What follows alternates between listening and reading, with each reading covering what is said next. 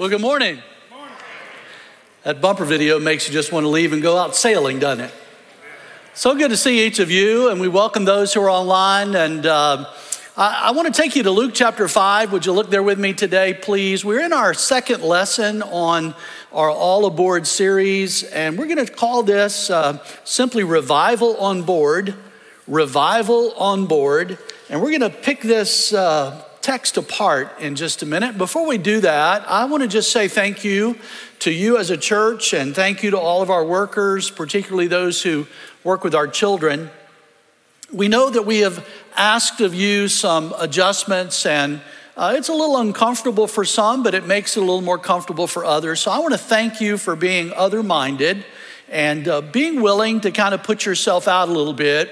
You may not know this, and so I will share with you, and then I'm going to ask you to join me in a word of prayer.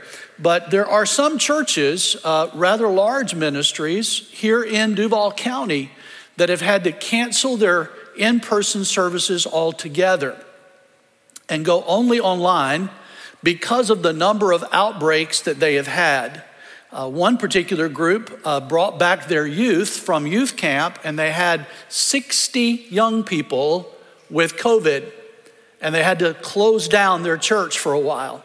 We're trying not to do that. We're willing to make some slight adjustments to provide a safe environment. And one of these days, somebody's going to be watching this video on YouTube, and they're going to be saying, "What in the world went on back then? What was that COVID thing that happened, Grandpa? Tell us." And we're looking forward to that day when it's all in the past. Can I get an amen? But right now, it is not in the past. It's current stuff.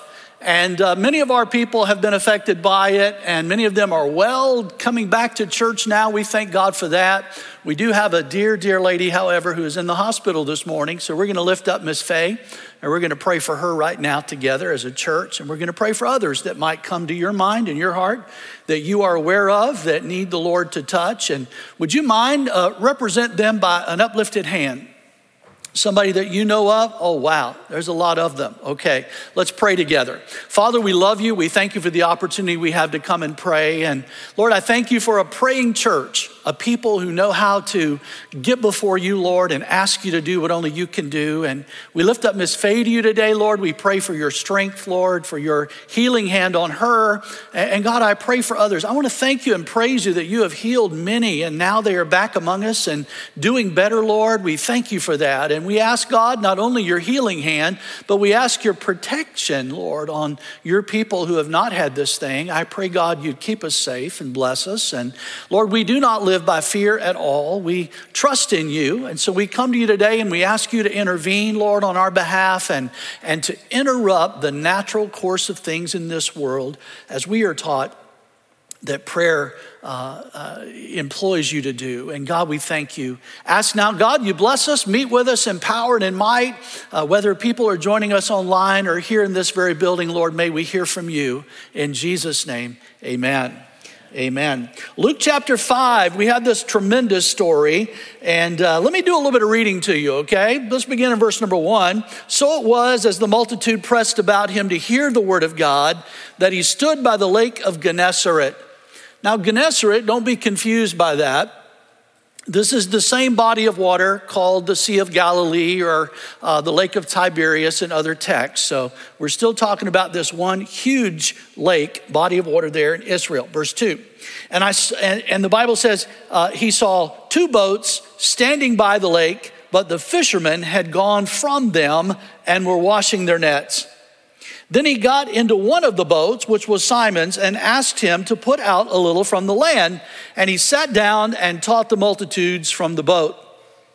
When he had stopped speaking, he said to Simon, "Launch out into the deep and let down your nets for a catch."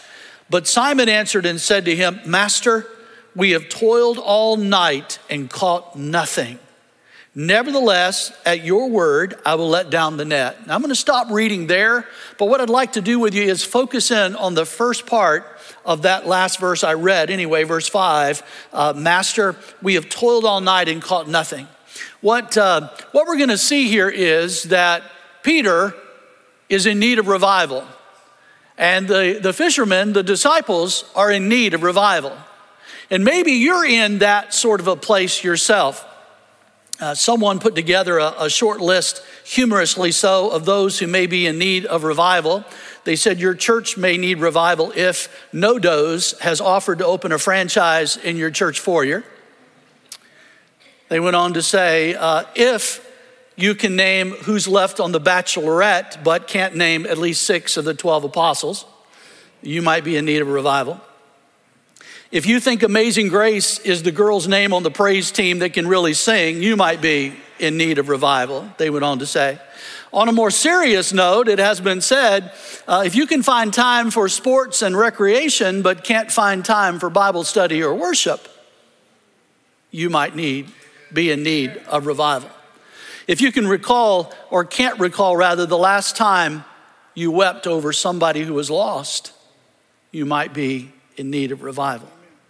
If you've become somewhat apathetical toward little sins like complaining, gossiping, selfishness, perhaps we are in need of revival. So I'm not sure where you are, and I want to make this very clear to you as I begin this sermon today. I'm not really preaching on the topic of corporate revival. I believe this. I think the church takes on the personality of its people. So if our people are individually revived, what do you think is going to happen at the church? Well, there's going to be revival. And so I want to encourage you not to look so much at the whole body known as the church, but rather at yourself being on board of the church. Now, last week we mentioned, and throughout this series, we're talking about the church, looking at the church using the analogy or the illustration that the church is like a ship. Last week we talked about it being like a battleship. Today, you probably guessed by the text, we're going to be looking at it more like a fishing boat. And so I hope that you'll bear with us as we go through this. I want to give you 6 steps to revival. All of these take place in this story. We're going to read a little bit more of the text, and then I'm going to go back and go over them with you, okay? So let's pick up in verse 6 in Luke chapter 5. If you're there, say, I'm there. And when they had done this, they caught a great number of fish, and their net was breaking. So they signaled to their partners in the other boat to come and help them, and they came, filled both boats so that they began to sink. When Simon Peter saw it, he fell down at Jesus' knees, saying, "Depart from me, for I am a sinful man, O Lord." For he and all who were with him were astonished at the catch of fish which they had taken. And so also were James and John, the sons of Zebedee, who were partners with Simon. And Jesus said to Simon, "Do not be afraid. From now on, you will catch men." Now notice what the next verse tells us. Verse 11, that'll end our reading for this morning. So when they had brought their boats to land, they forsook all and followed him. You know, one of the most difficult things about studying or looking at revival is many times when we need it the most, we do not recognize that we need it. So I'm going to ask you to do something here for just a moment in your own mind and in your own heart. I'm going to ask you just to pray silently to the Holy Spirit and ask the Holy Spirit to reveal to you. Would you do that today? Just a simple little prayer. It sounds something like this. Dear Holy Spirit, would you reveal to me if I am in need of revival? Would you do that? And open yourself up to that and the teaching and leading of the Holy Spirit today. Because quite honestly, many of us do not see it. We don't realize. And that can be one of the characteristics of being in need of revival, is when we simply don't think we are. It's for everybody else. How many times have we sat in a church service or listened to a sermon and thought, well, I wish so-and-so could have heard that one. It's as though God didn't know who would be present.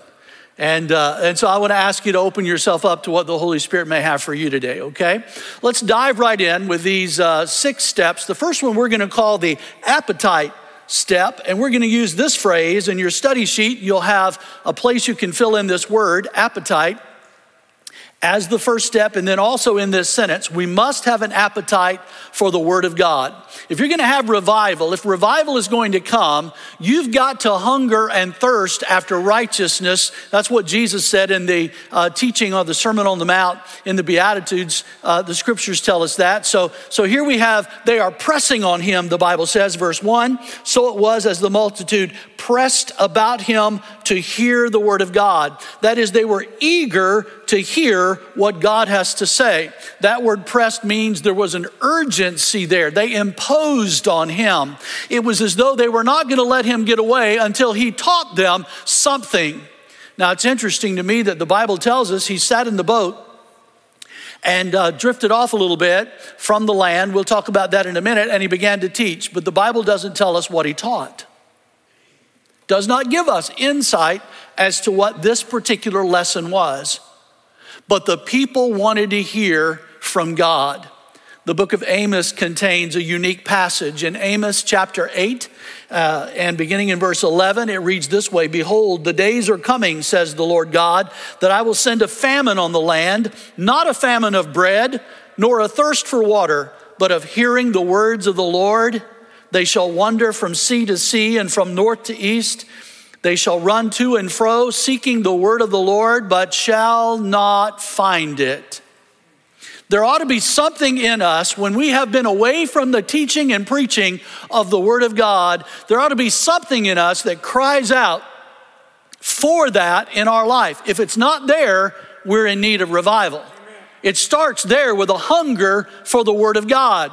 If you can go a space without being in the book, if you can go a while without listening to the teaching, if you can go a while without praying like these people were praying, "God, tell us something. Let me hear from you." If you can do that, then we are in need, serious need of revival. The Bible gives us verses like this, and you've probably heard them before. 1 Peter 2 and verse 2, "As newborn babes, desire the pure milk of the word that you may grow thereby." You ever seen a hungry child? Can I get an amen? Oh my goodness. They cry out. They will not be quiet until they are fed. Can I get an aha or an amen? The Bible says that's the way we ought to be toward the word of God. As newborn babes crying out for the things of God. If you can live with it or live without it, something's wrong. Huh? If there's not a deep-seated desire within you, an urgency, I got to spend a little time with God today. Hey, leave me alone. I got to spend a little time. If you are checking your Facebook before you go to the Word of God, something's wrong. If you're busy doing all kinds of email before you're sitting down with God and listening to Him, I could say if you're doing your email before you do your email, something's wrong. Something's wrong. They had this urgency about them.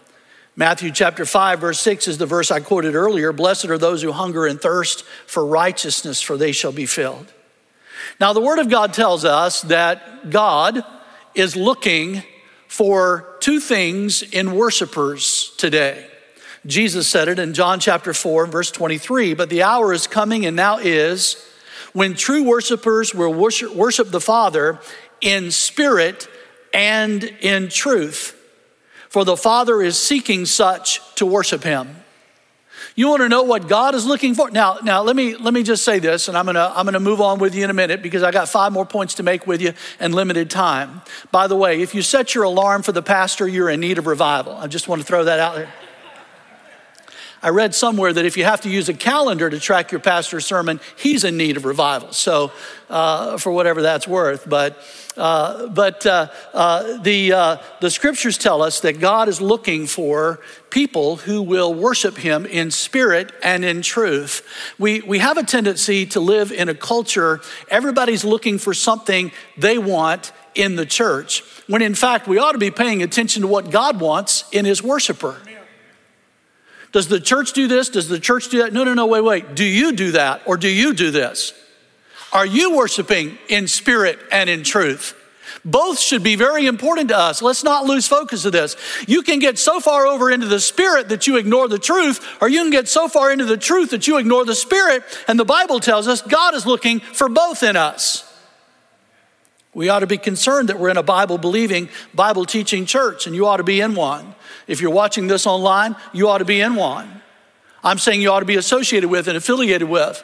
If you're in this church, I'm going to tell you, you're going to get the Word of God. You're going to get it from the time that you're real little. In the children's classes, you're going to get it all up through the life group classes, and we're pretty particular about that. We think that we ought to be listening to God and His Word, not just the philosophizing of man and all the character studies that people are trying to do today.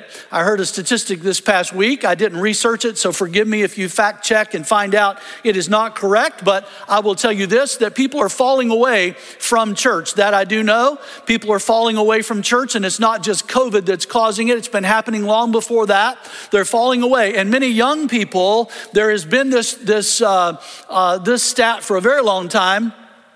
Teenagers who are growing up in church, and then suddenly when they are at a certain age, they begin to drift away and they won't come back. And the statistic is this, that 3 out of 5 never come back. And the reason that some have said that is the case is because many of them are not getting and not learning the Word of God. What they're learning is they should be a good person. And they're finding out they can be a good person anywhere they are. But you cannot be a godly person without the Word of God. You cannot be what God would have you be without the Word of God. And so it brings us back to the emphasis on the truth and the Word of God. When I look at this text, I find there are 2 empty boats. And I want to say to you, I believe they represent churches today. Churches are becoming more and more empty, it seems. And it's not COVID, let's face it. The malls are still crowded. The stores are still crowded. You can have a sale and all of a sudden people show up. I've noticed that Lowe's and Home Depot are still pretty crowded. I was in there this week and I ran into some of the people from our church. And so I run into people all the time out in public who say, well, you know, Pastor, I'm planning on getting back in church. Really? Did you say that about getting back to Lowe's or back to Home Depot or back to the restaurant? Is that you can be just as safe here as you can anywhere else. You can take the same precautions anywhere else. I got a second point. Point number 2. The adjustment step. And in the sentence, if you're taking notes, we must make adjustments in our lives in order to learn. I love this about this text. When the Holy Spirit showed it to me, I want to give it to you. If you look down in, verse number 3. Then he got into one of the boats, which was Simon's, and asked him to put out a little from the land. That's the adjustment. It's a small adjustment. Do you see what Jesus, listen to this. Do you see what Jesus is using the boat for? He's using it as a tool to teach. Isn't that what the church is supposed to be used for? One of the things? Man, that's it. The fishing boat was being used as a tool to teach. Now, this was an acoustical matter.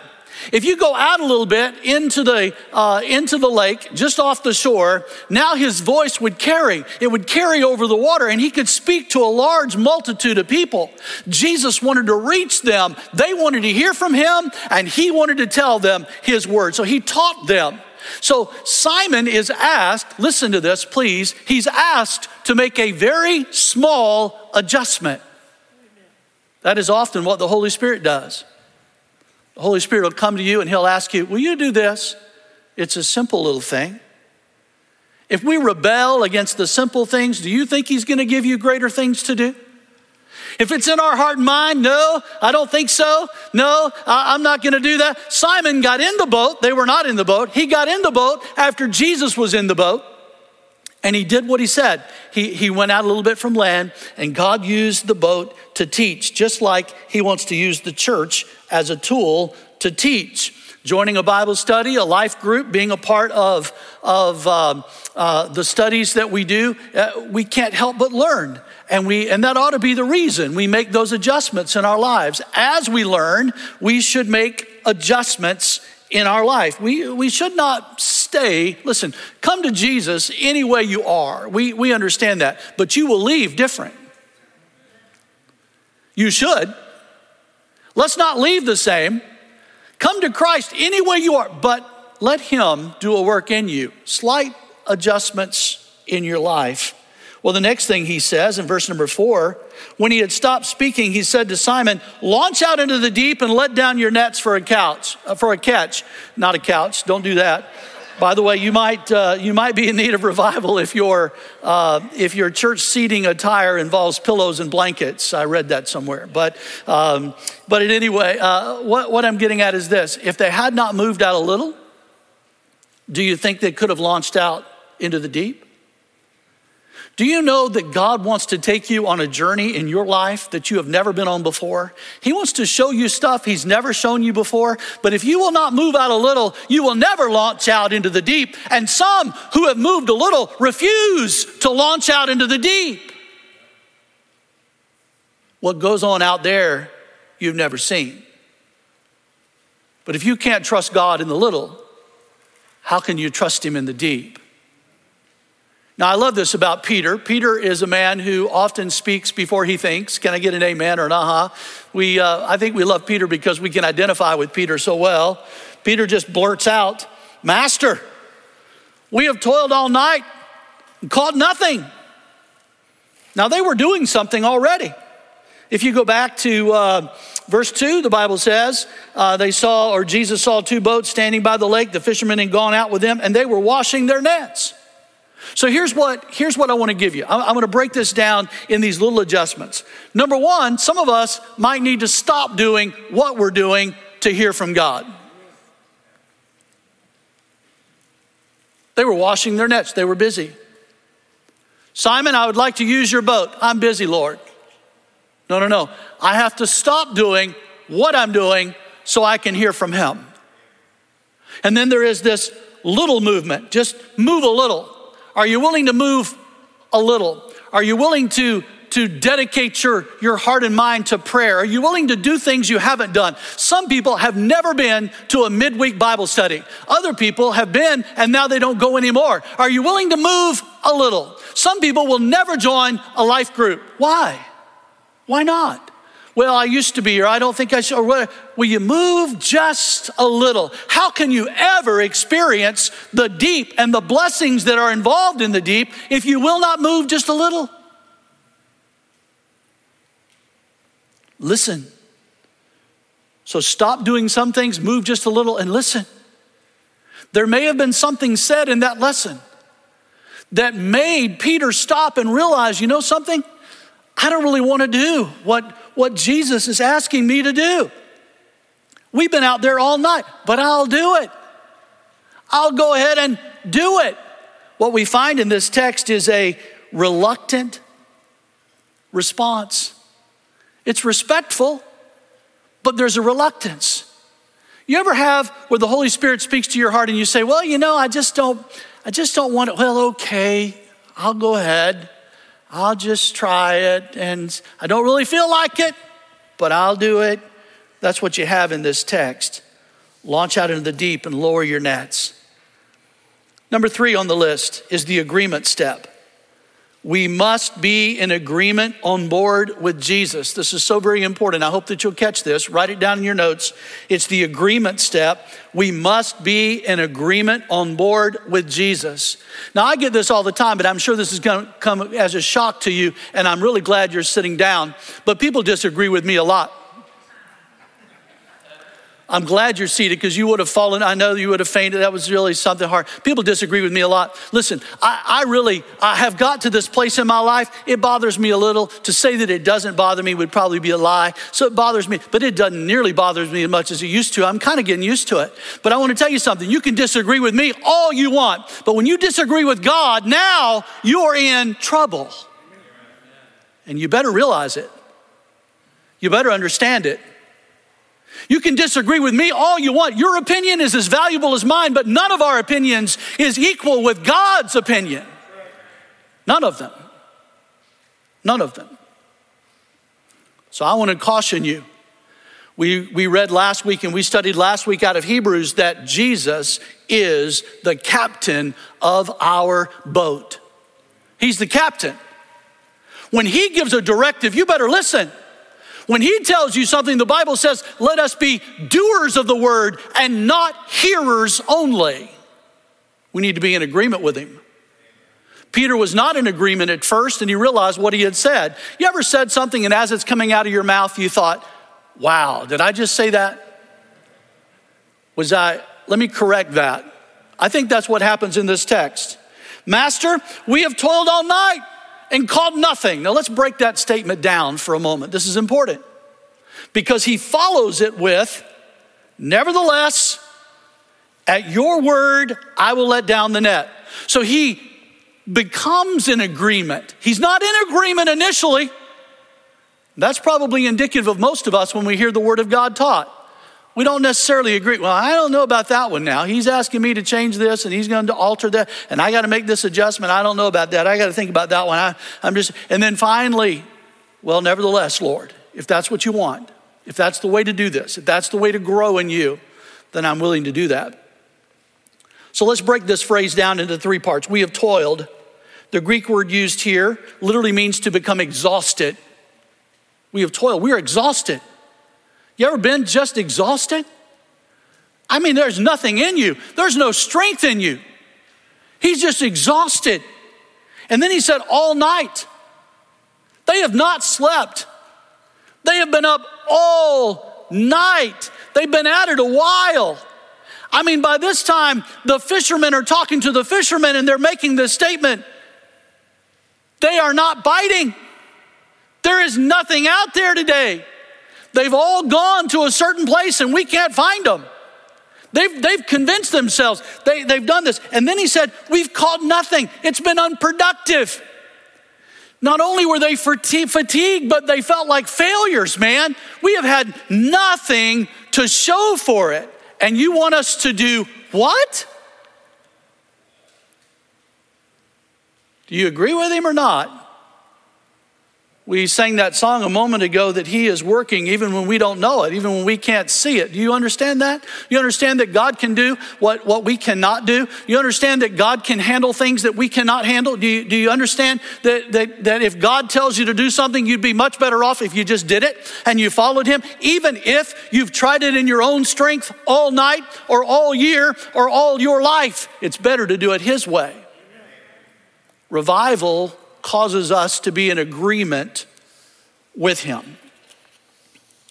Nevertheless, at your word, we will do it. I love the way the New King James puts that. At your word, I will let down the net.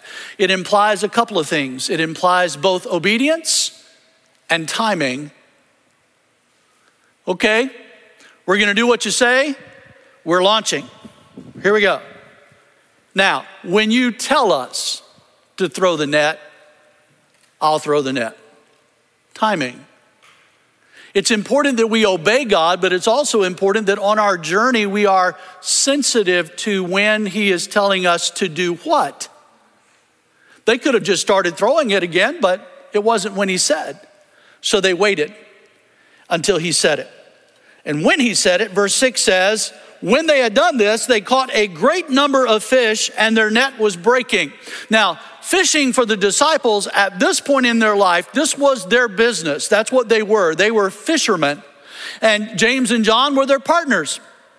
They had I'm sure the latest of nets and the latest of boats, and they knew what they were doing. It's not as though they were out on the sea the night before and didn't know what they were doing. They were not novices and people just going out for some fun. They made their living off of this. So here they are with this huge catch because they simply did it the way God said do it.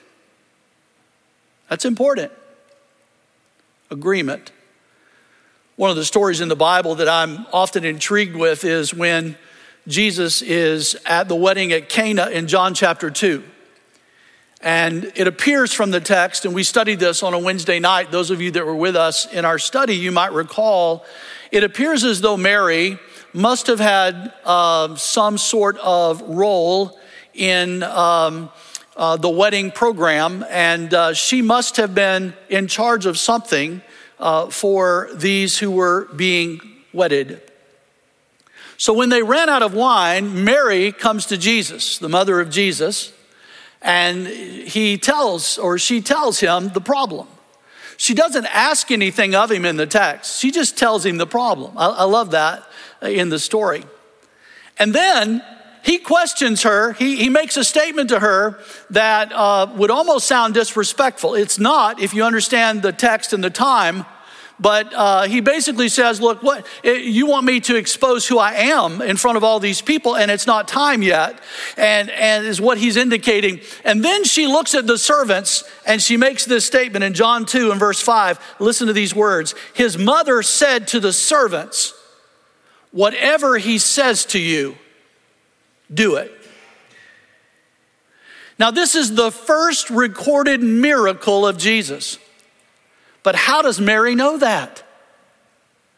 How does Mary know?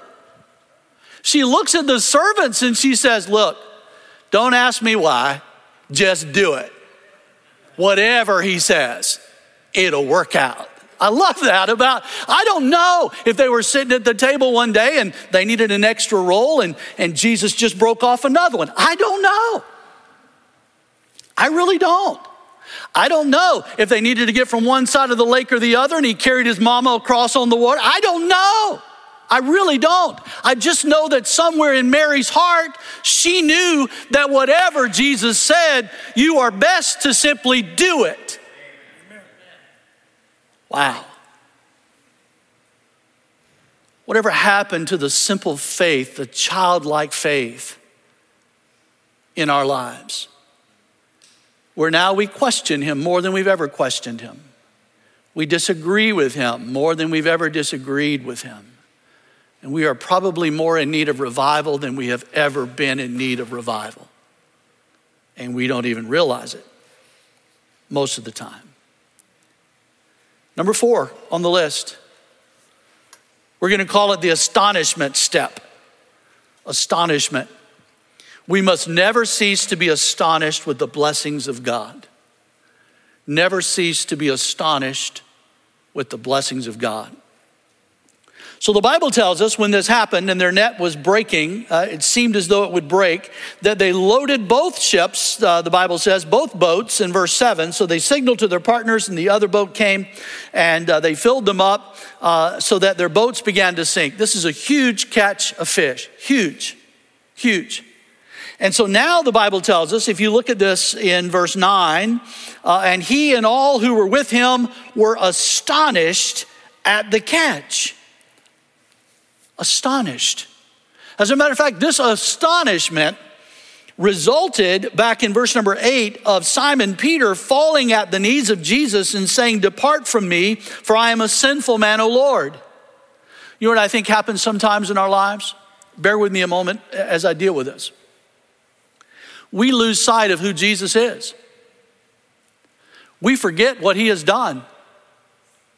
We forget that he is the Son of God infleshed, that he has become incarnate. He died on the cross for us, and he is now seated at the right hand of the Father, and the Spirit of the Son lives within us, and we forget what he has done and what he can do. We forget he's the same one who spoke and the worlds were.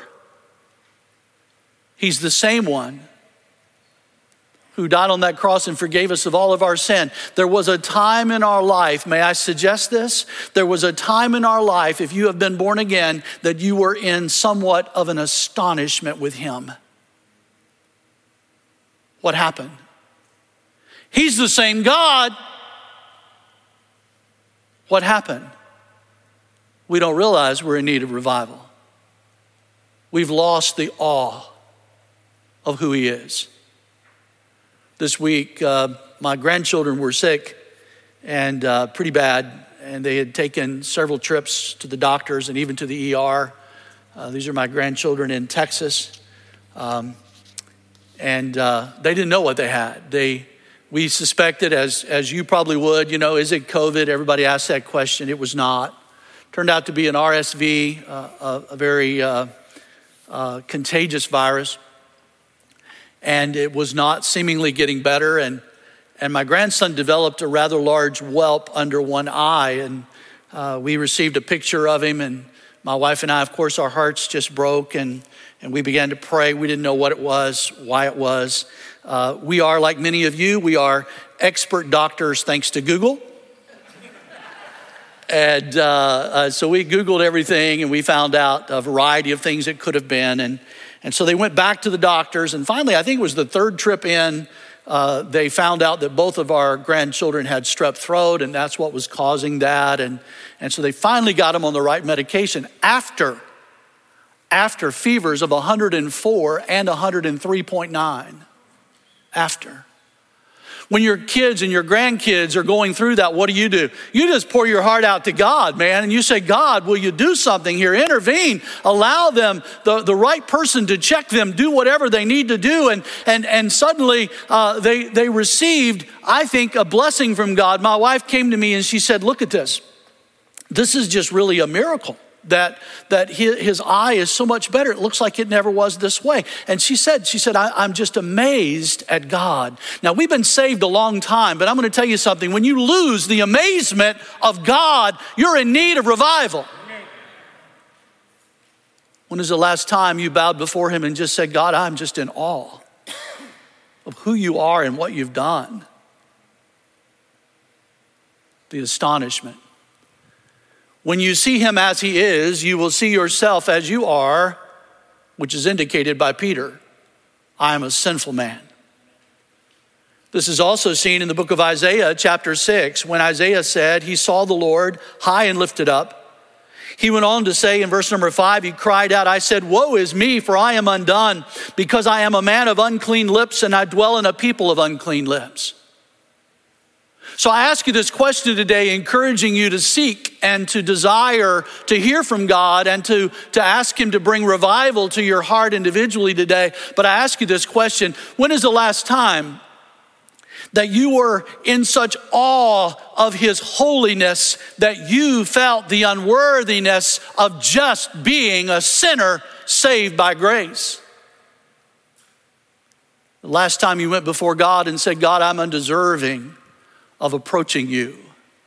But I read in your word how you made me accepted in the beloved by the precious blood of Jesus Christ. Aren't we thankful for that? Ephesians reminds us of that. Paul wrote that down for us to understand that you are made worthy only by the blood of Jesus Christ. We do not come before a holy God because we are deserving. We come because God loved us so much. He gave himself for us, and because of his grace is why we can come. Never lose the astonishment who he is. Mark chapter 2 records one of the healing miracles of Jesus. And there's a phrase there that I'd like to liken to what Peter saw that day when they were fishing. In Mark 2 and verse 12, the Bible says, he immediately arose, took up his bed, and went out in the presence of them all, so that all were amazed and glorified God, saying, we never saw anything like this. I love that. When's the last time God did something and you said, wow, I've never seen God do anything like that? Never seen it. That's crazy. That's something. Yeah, I've never seen that before. I'm telling you, all those fishermen on that boat that day, they're dragging the fish in and they're looking over there at Jesus and they're thinking what? We've never seen it like this before. So what if you didn't go out on the boat? So what if you didn't launch into the deep? So what if you stuck to your story of being fatigued and a failure? So what if you decided, look, I'm washing my nets, I'll go out later. So what if you don't get on board?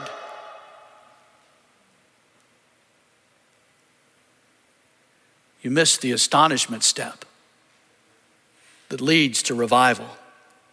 Number 5, the acknowledgement step. We must acknowledge our sinfulness when we see his holiness. Now, I've already mentioned a great deal of that to you, but let me reiterate it. The acknowledgement step. When we see his holiness, we acknowledge our own sinfulness. We catch a glimpse of him. James chapter 1 and verse 23 reads this way. For if anyone is a hearer of the word and not a doer, he is like a man observing his natural face in a mirror. For he observes himself, goes away, and immediately forgets what kind of man he was. But he who looks into the perfect law of liberty and continues in it is not a forgetful hearer, but a doer of the work. This one will be blessed in what he does. So the Bible is telling us that the word of God is like a mirror. Now, mirrors are interesting things. Have you ever been in conversation with somebody? Perhaps you've been sitting there and you've been eating your salad and your meal, and then you get up to go to the restroom, and before you leave, you've been in conversation with this person for quite some time at the table, and you look into the mirror in the bathroom and you realize that you have a piece of spinach on that front tooth. And it's been sitting there all along. And the friend that you're with didn't bother to tell you about it, but they thought it was rather interesting. Has that ever happened to you? Anything like that ever happened to you? Aren't you thankful for friends who will call you aside and say, hey, let me help you with this. You got a little problem here. Let me tell you what's going on. And the word of God, the Bible says, is like that mirror. It shows you how we really are. Doers of the word make adjustments and acknowledgments when we see that. But others will see it and go their way and forget it and never do anything about it. You'll never have revival without the acknowledgement step. This last one I want to share with you is probably the most difficult of all that we've talked about. Number 6, the abandonment step. We must abandon the things that are keeping us from following Jesus. Revival only happens when there is a level of abandonment. I'm not saying, and please understand me, I'm not saying everybody here needs to leave their career and become a missionary, although someone here or listening to this, God may be calling to do just that. I'm not saying that everybody here needs to surrender to ministry and work with kids or work with adults, whatever it may be, but some listening may need to do that. There's always, with any form of commitment, there is a certain amount of abandonment that takes place. So the Bible tells us that after this windfall catch, after all that this has happened, they have never had a fishing day like this day. They've never had it. And then the Bible says, Jesus told them at the end of verse 10, do not be afraid. From now on, you'll catch men. So when they had brought their boats to land, they forsook all and followed him. They forsook all and followed him. What are you willing to give up to do the things God would have you do? Better yet, what are the things that are standing in your way of being able to simply follow Christ? What are they? What are they? I can't begin to imagine what yours are. But the Holy Spirit can show you, he can tell you if you're open to it. Revival will not take place in our life. A ministry cannot be fulfilled. A calling cannot be fulfilled until there has been a certain level of abandonment. What are you not willing to leave? What is it that is causing you not to trust? The disciples by this time had seen enough. They had seen enough of the wonder-working power of God to know he could provide for them. What will it take for you to understand that? I'm not sure that God's calling you to ministry, but maybe he is. I'm not sure that God is calling you to do anything other than just sit out a little from the land. Maybe you're washing the nets and you're staying awful busy, but it's time, you've been distracted. It's time you just listen to what God has to say. I don't know. But I want to offer you a bit of a dare prayer. Would you dare stand before God today and say, revive me, O God. Revive me, O God. Would you bow with me, please, in prayer? Father, we come to you today and we thank you for your word. God, we are amazed as we study a text like this, how you worked in the lives of the disciples. We are astonished. Help us to always be astonished at your goodness, at your awesomeness. May we come before you today, Lord, and pray such a prayer. Revive us. More personally, revive me. God, I pray you would do a work in us that you might do a work through us. God, may we hunger and thirst to hear you speak. May our prayer lives be enhanced. May the priority of your day be such in our lives that nothing else will stand in the way. May we reorder our steps according to your word. May we train up the next generation to know how important it is to worship, to gather, to praise you. May you bless us. Revive us, O Lord, in Jesus' name. While heads are bowed and eyes are closed, if you're here today and you'd like to come to the altar and pray, I want to encourage you to do that. I'm not real sure, beyond just presenting this scripture to you, what God may be telling you individually.